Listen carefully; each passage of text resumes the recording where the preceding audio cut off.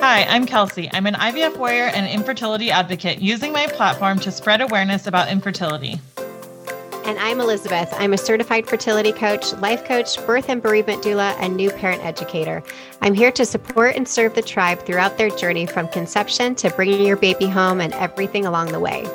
Welcome to the Pretty Little Tribe podcast, where we talk about the dreams and dilemmas of life, fertility, parenthood, and everything in between. We hope you enjoy this episode. Please make sure to subscribe, rate, and review.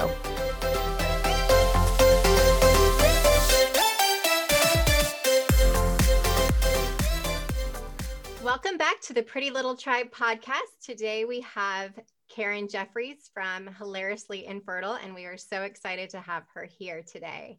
Welcome, Karen. Thank you so much for having me. Yeah. First of all, I want to ask who's the musician in your house? Because I have seen the guitars in the background on your reels and stuff too. So yes, I'm in my office, which I actually designed this office a few years ago before COVID. And my husband used to play the guitar, and there's two of them. There's an acoustic, and then there's a Les Paul over there you can't see.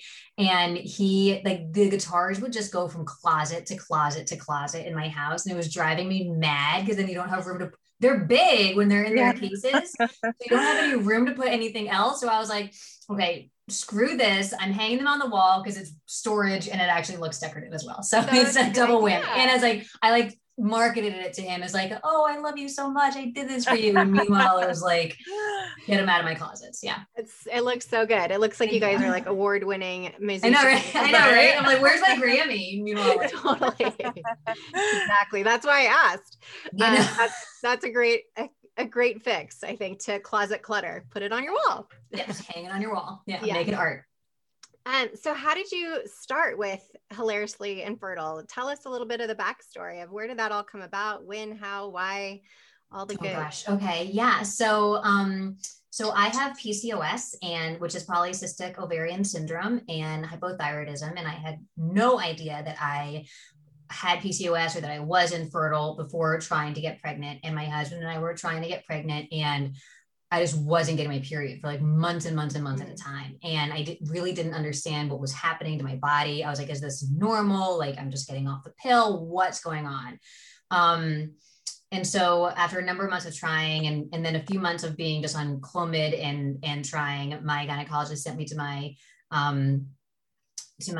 a fertility clinic down the street. And that's where we really got moving along with our fertility treatment. So I did 2 rounds of Clomid with my gynecologist, and then 2 IUIs with Clomid at the fertility clinic. And I got pregnant on the second IUI with my older daughter, Zoe, who is now in 3rd grade. Oh, cool. And when Zoe turned about 18 months old, we knew we wanted to start trying for another child. We knew we wanted them hopefully around 3 years apart. And the fertility clinic basically was like, you shouldn't try on your own. Just come back to us. Like, you don't ovulate, like basically like you need our help regardless. So, so we went back to the fertility, clinic, and it was like, it's hard to explain because it's like, it was 5 IUIs. With the first IUI, nothing happened. Like, they don't even think I ovulated. So it was like really 4 like possible IUIs or something could have happened. But it was 5 months of Clomid again. And then, yeah, you're shaking your head. She's like, this is miserable. Clomid crazies happen or not so much? Oh my God. So crazy. I was like, Clomid made me binge eat. Like, I would binge eat, like eat until I felt like I was going to be sick. Like, it was really weird and uncontrollable. And yeah, I felt totally insane. So after all those rounds, I decided to move on to IVF. We did 1 round of IVF, and we had a successful transfer that first round. And that was my daughter, Abby, who is now in kindergarten. And to go back to your question, which is how did Hilariously Infertile start? Hilariously Infertile started when I was on maternity leave with Abby. I was helping a few friends and family members through their infertility cycles, journeys, whatever you want to call it. And my husband was like, you should write a book. Like, I remember we were washing dishes and he was like, you should write a book. Like, you're helping people. And I was like, ha ha, like I don't have time to read a book. I'm not going to write a book, you know? And so I just laughed him off and sat down on the couch. And then I would say probably like a week or so later, I remember opening up my laptop and I just started writing.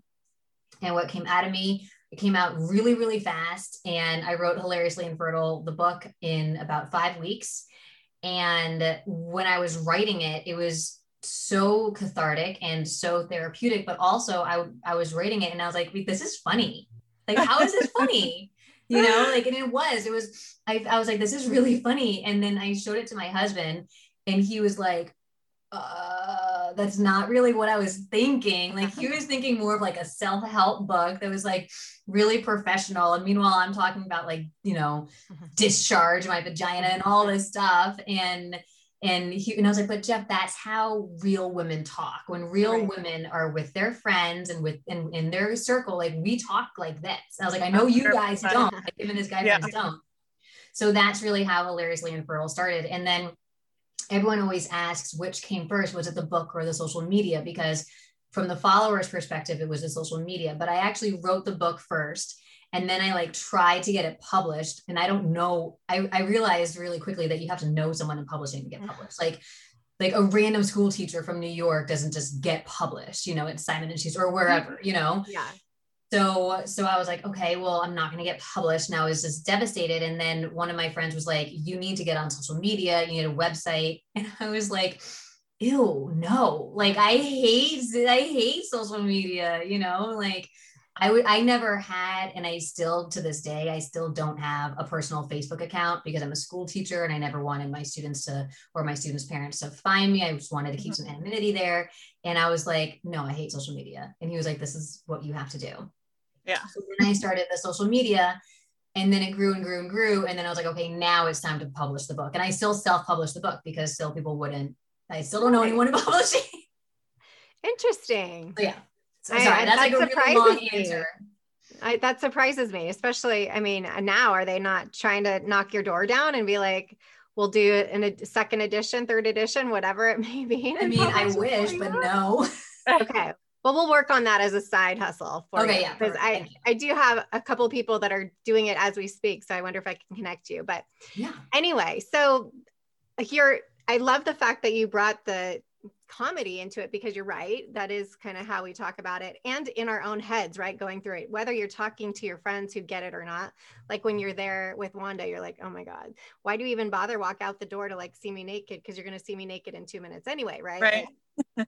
Like, let's just like hurry up. Like, don't waste the time going out. Yeah. Like, why do we put the blue cloth there? Like, I always talk about that. I'm like, is this just to make you feel better about like your life choices? Exactly. Like, it's still me. Like, this is my vagina and this is my body. Like, it's all 100%. 100%. So before you wrote the book and your husband said that, did you think you were funny before, or did he, like, was that even a thing in your like consciousness, or you're like, oh my God, as I'm writing the book, I'm realizing that I'm funny? I was never funny in my life. No, I'm kidding. Yes. No, I was always, I'm the second born. So I was always like the goofball and like the funny, you know, person. Like, I found myself funny. So yeah. So I guess, I mean, I was never a comedian. Like, people are always like, oh, were you a stand-up comedian? And I'm like, no, like, that's what I thought. What'd you say? That's what I thought. I was like, she had to be like a stand-up comedian and then went through IVF and then just like applied it. Cause I was just like, oh my God, you're literally hilarious. Oh, so. Thank you. No, everyone says that. They're like, so do you have like a background in comedy? And I'm like, no, like, I don't have anything. Like, I just came from a really dysfunctional family and I'm a school teacher. And I think those two things combined just like equal comedian, like just from the get-go. But no, I mean, my husband and I had a very lighthearted and very funny relationship, and we were always making fun of each other or other things, and we were always laughing. So it kind of just came naturally. But no, I don't have any background in like formal comedy or anything like that. And would you ever consider doing that now that you have this platform of this is kind of who you are? Yeah, I mean, I did I want to say last year, because 2020 was like such a wash, right? I keep thinking back to like any memories I have of my life are all from 2019. Is anyone else going through that? Like, for sure. I'm like, oh, did that happen last year? And I'm like, no, that's 2019. Yeah. That was 2019. So in 2019 in June, I did a comedy event in New York City on the Upper West Side. And it's my whole entire like comedy spiel, which is basically an hour-long story, I guess, of me standing up there essentially paraphrasing my book. And it's really funny and relatable. And we videotaped it, and a lot of the profit we donated to charity. So then, and it was great too, because I got to meet a lot of followers who came for it and get to meet them in person, which I really love. And then we did one in November of 2019 in Boston, because, and like, everyone's always like, oh, why? Like, because I happen to be big cities. Like, we live right outside New York City, so that was easy. And my husband's family is all from Boston, so that was easy. And then like, I was hoping to do one in Chicago because my sister lives there. Like, we're not like, there's not like a hilariously infertile tour bus. Like, it's literally like me crashing at my family house, right? Family's houses.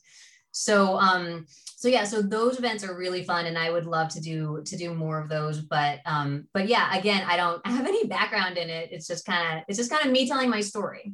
And did that feel natural when you were like up on an actual stage? Like, okay, this is official. I'm doing this now. Did it feel good? Yeah, it did. It felt really natural. I had done like versions of that speech, a little bit more PG versions of that speech for like doctors' offices and clinics as like a motivational speech for their staff members. And I was like, this is funny. And I wanted to get like a reel so that I could, if people were interested in working with me, I'd be like, well, this is a little sample. So that's why we did it. And then we're like, let's make an event out of it. Let's do it this way. And then it kind of blew up into this thing. But yeah, it did feel very natural. My mother was like, I can't believe you did that. And I'm like, Mom, like, you stand up in front of children all day long. True. It's really no different. You're just in front of grown-ups, it's like the same thing. So yeah. That's so great. And do you think like your comedy came from, so like I lost my mom when I was 4, and I always became like the funny kid. And I think it's because like I had that pain, and I felt like I was trying to compensate somehow by being like the funny one. Do you think that like your journey was painful and maybe you were trying to find like humor in it to lighten it for yourself? Or do you think it was just like you were literally just like, I just want to make light of the situation? I like to keep the perspective of, in terms of my infertility journey, I think that I really didn't have it as hard as a lot of my followers and a lot of people who follow me and a lot of the stories I've heard. And I like to really keep perspective on that, because it's easy for me to look back on it in a funny way when I'm talking about my husband's sperm donation and the wand and this and the shots and all that stuff. And it's funny in hindsight, because like I didn't have the most tragic stories that I've heard some of my followers have. So I think that I like to keep perspective on that, not because, not for any other reason, just to really pay homage to the fact that like my story isn't as bad as a lot out there. I think in terms of the funny part of it, I think that the comedy comes from like coming more so from like a kind of dark family background, and just always making fun of things. Okay. And then when this happened, like, I think I'm the type of person, like, if someone doesn't want to talk about something, like, I'll just talk about it a lot and like make them feel really uncomfortable. You know what I mean? So I think that's kind of the way it was too. And I will talk about, discharge with my girlfriends in a public restaurant. Like, I don't care, in order to be my girlfriend. So I think it kind of came from like, just that brutal honesty and just that brutal, like, this is it just laid out and this is how it is. No, I get that. Yeah. I'm the same way. I'm definitely the most open out of our whole group. And my friends are always like, shh, we're in a restaurant. And I'm like, what? Why? Because I said penis, and they're like, oh my God, stop, and it's like, but I love that. I just like, just be yourself. Who cares? Like, who cares who's listening? Like, whatever, let them hear the story, Yeah, exactly. And a lot of my humor is like self-deprecating humor, because you can't take yourself too seriously. And I think that a lot of it is just like, just laughing at the ridiculous parts of infertility, which are, the shots and the sperm samples and getting the wand every day and still making it to work and like all this stuff. That's all like the failed cycles, and finding out that, so-and-so is pregnant and so-and-so is pregnant and all that stuff. And that's the ridiculous part of it that people think is sad, and it is. But if you make it a joke, I always say that, or you make fun of it, then like you own it a little bit more. You know what I mean? You're not a victim of it. You own it, Yeah. And I love that you come to the table with the perspective of humor, because for me as a fertility coach, everybody's like holding on so tight, right, to their end goal, and you being in their feed just lightens them for like, you know, even that 15 seconds or whatever it is. And it's like, if they can get more of those moments throughout their day to just breathe and laugh us like for a half a second, it really does change and shift your mindset, right? It's like, oh, okay, I can go on and think that this is funny, because really it is, even though it's so, so heavy. I just am so grateful for you, again, coming up in the feed as just a different way of being, because there is so much that's so heavy and so scientific and, you know, so stressful on a day-to-day basis and whatever. And so do you realize the impact that you are having on this community in that way of like showing up in the way that you do? Because they see all of us in a different way of like, here's what you need to learn, here's what you have to do. And here, you know, but you're just like, hey, it is what it is. And this is what, you know, and it's so refreshing. Do you realize that impact? Thank you so much for saying that. I don't know if I do. I just, my whole goal with Hilariously Infertile is, and you kind of hit the nail on the head in what you just said just now, is that like I've always said since day one, if I can make one person who's having a hard day, if I can make them smile or laugh, then I feel like I'm good. And I do feel like I am doing that on a daily basis. So I guess in a way, yes, but at the same time, I still feel like there's so many people out there who don't know about Hilariously Infertile or are just suffering alone. And like, that's my big thing too. Like you don't need to be suffering in silence. You don't need to be alone for this. So I hope I am. I mean, I really hope I am helping people. And I hope that it does, you know, help them lighten their day if they're having a bad day. And how do you come up with your content? Like, is it easy for you to just come up with these reels and the sketches and tell us about that a little bit. It's so funny you say that, because people will say things and they'll be like, it's as though you're going through infertility treatment right now. You know what I mean? And they say that to me and I'm like, oh, that's good, I guess. Like, I want that. I want people to think that, because everyone always like thinks that Hilariously Infertile is about me as an individual, and it's really not at all. Like, I didn't have Hilariously Infertile when I was going through infertility treatments, and what Hilariously Infertile is about the followers and about the patients who are still out there and who are still going through it and helping them through their day. So so I'm glad that people think that I'm still going through it. It was really traumatizing. And when you continue, like when you're in it for however many years, and then when you write a book about it and you've devoted this whole section of your life to it, it just keeps it all really, really fresh. And so I'll see funny things like watching TV and I'm like, oh, that would be a funny, you know, GIF or whatever, or I'll see this, or I'll read a lot of my followers' comments about what they're going through or their messages to me. And that inspires me a lot too. So it's just all those feelings that people feel when you're going through infertility, but I just put it out there. And you put it out there very well, I may add. Thank you. So is your book pretty much like about your journey with some funnies in there, or is it like, what is the actual book about? So yes, so the book is about my journey, my husband's and my journey through infertility. It also talks a little bit about being a new mom and like how hard that is and how I was so not prepared for that after going through infertility and knowing that I wanted this, like my whole life, you know, had led up to this, and then having a baby and being like, oh my God, like, what do I do? Like, this is so hard. Right. To then going through it again and having a toddler. And then it ends with, the birth of my second daughter, which she was born completely in the amniotic sac, which is like really, really rare. And that's where it ends. So it just talks about everything. So, and I never knew I was infertile. I had no idea. So it just talked about finding out, having like what, you know, kind of like your whole world collapsing and then getting through it all and everything in between. And it talks about sex and it talks about everything. Which is always a fun, like goofy subject to talk about. Yeah. I love, always uncomfortable sometimes, but like always funny to like incorporate it.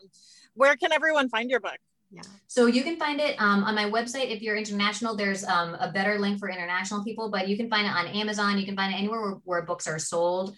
There's an ebook, but it's called Hilariously Infertile, One Woman's Inappropriate Quest to Help Women Laugh Through Infertility by Karen Jeffries. But you can find it. If you search it, you'll be able to hopefully find it. Great. And now you're still a teacher. Tell us a little bit about what your day-to-day is these days. So I teach fourth grade dual language outside of New York City, Spanish and English. I'm fluent in Spanish. And this year, because of COVID, so last year I was working and I worked up until the end of June. I had every intention of going back to work in September. And then I got the information on my daughter's schedules, and basically they would only be going to school 2 days a week. And I just remember thinking like, that's a lot of days not in school. And so I looked into my options and I ended up taking this year off. So I am the stay at home momming it and hilariously infertiling it. I'm also writing another book, which is good. So I have more time to do that. And it's hard. It was a really, really hard decision for me because being part of the Hispanic community and servicing them and helping them and teaching them is something that is like so ingrained in me. And it's such part of my world and my identity that not doing it for years, really, really hard. I felt and still feel really guilty about not being there for my co-teachers and for my team members during such a difficult time. Like I wish I could be there and help with some of the workload, but looking back on this, it was the right decision for my girls. There have been a number of times where we've had to, I mean, we got COVID over last summer, but we've had to quarantine. We've had to do this. We've decided to travel, at this time. So we had a quarantine before that. And my daughter had eye surgery. So we had a quarantine before that. So like, if I wasn't home, they would be, with a caregiver who's not necessarily a school teacher. And that would have been really a lot of missed time for them, especially in kindergarten and third grade. So I am going back to school in September. I'm very excited. And yeah, I miss it a lot. Yeah, I'm sure you are missed. So are most of your students Spanish speaking learning English or vice versa? They're all native Spanish speakers learning English as a second language. Some were born here. Some are, newer recent arrivals, but they're all native Spanish speakers. Oh, that's amazing. So we're in the opposite. My kids are in a dual Spanish immersion school where we're teaching them to learn Spanish. That's great. Yeah. I've done that program too. Yeah. Yeah. Yeah. So I'm sure, and it sounds like the universe just worked out perfectly for you and your family this year too, with everything you said that just went down. So yeah, sounds like it was a win-win. Yeah, it was. I mean, there were times where I was like, oh my gosh, like, thank God I'm taking off this year, because I don't know how I would have even kept up with all the things that were going on in my daughter's lives and stuff.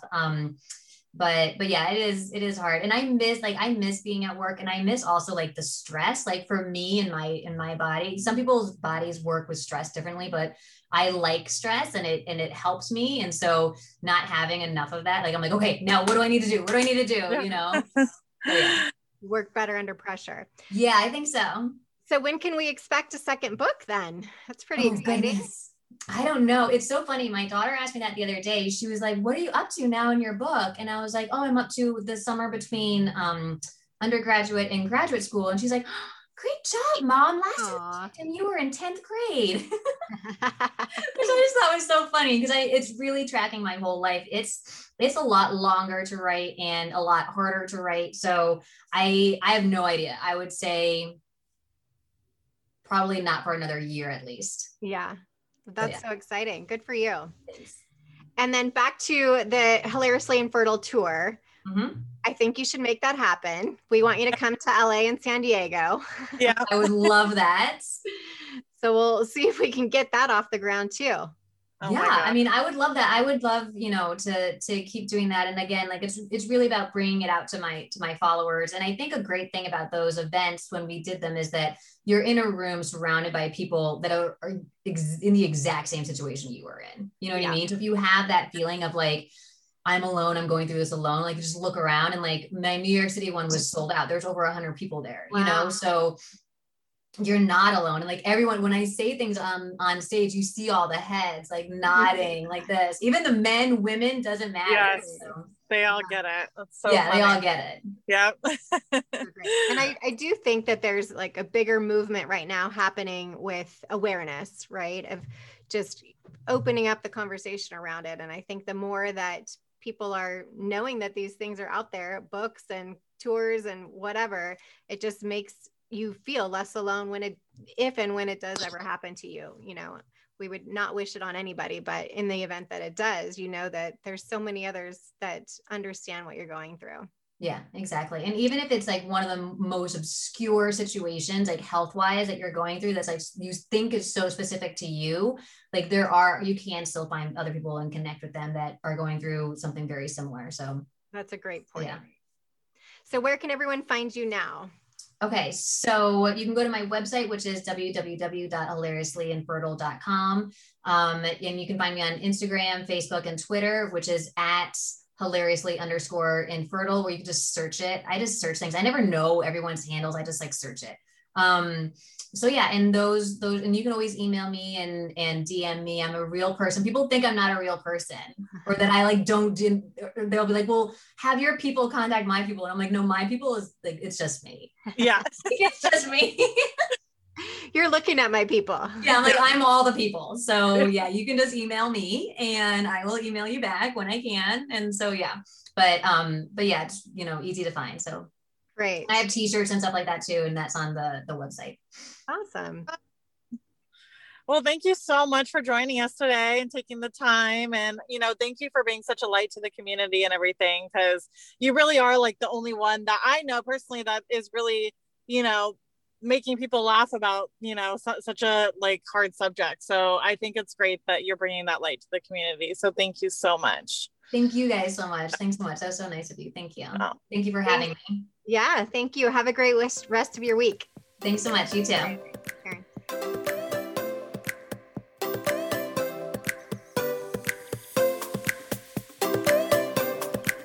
Thanks for listening to the Pretty Little Tribe podcast.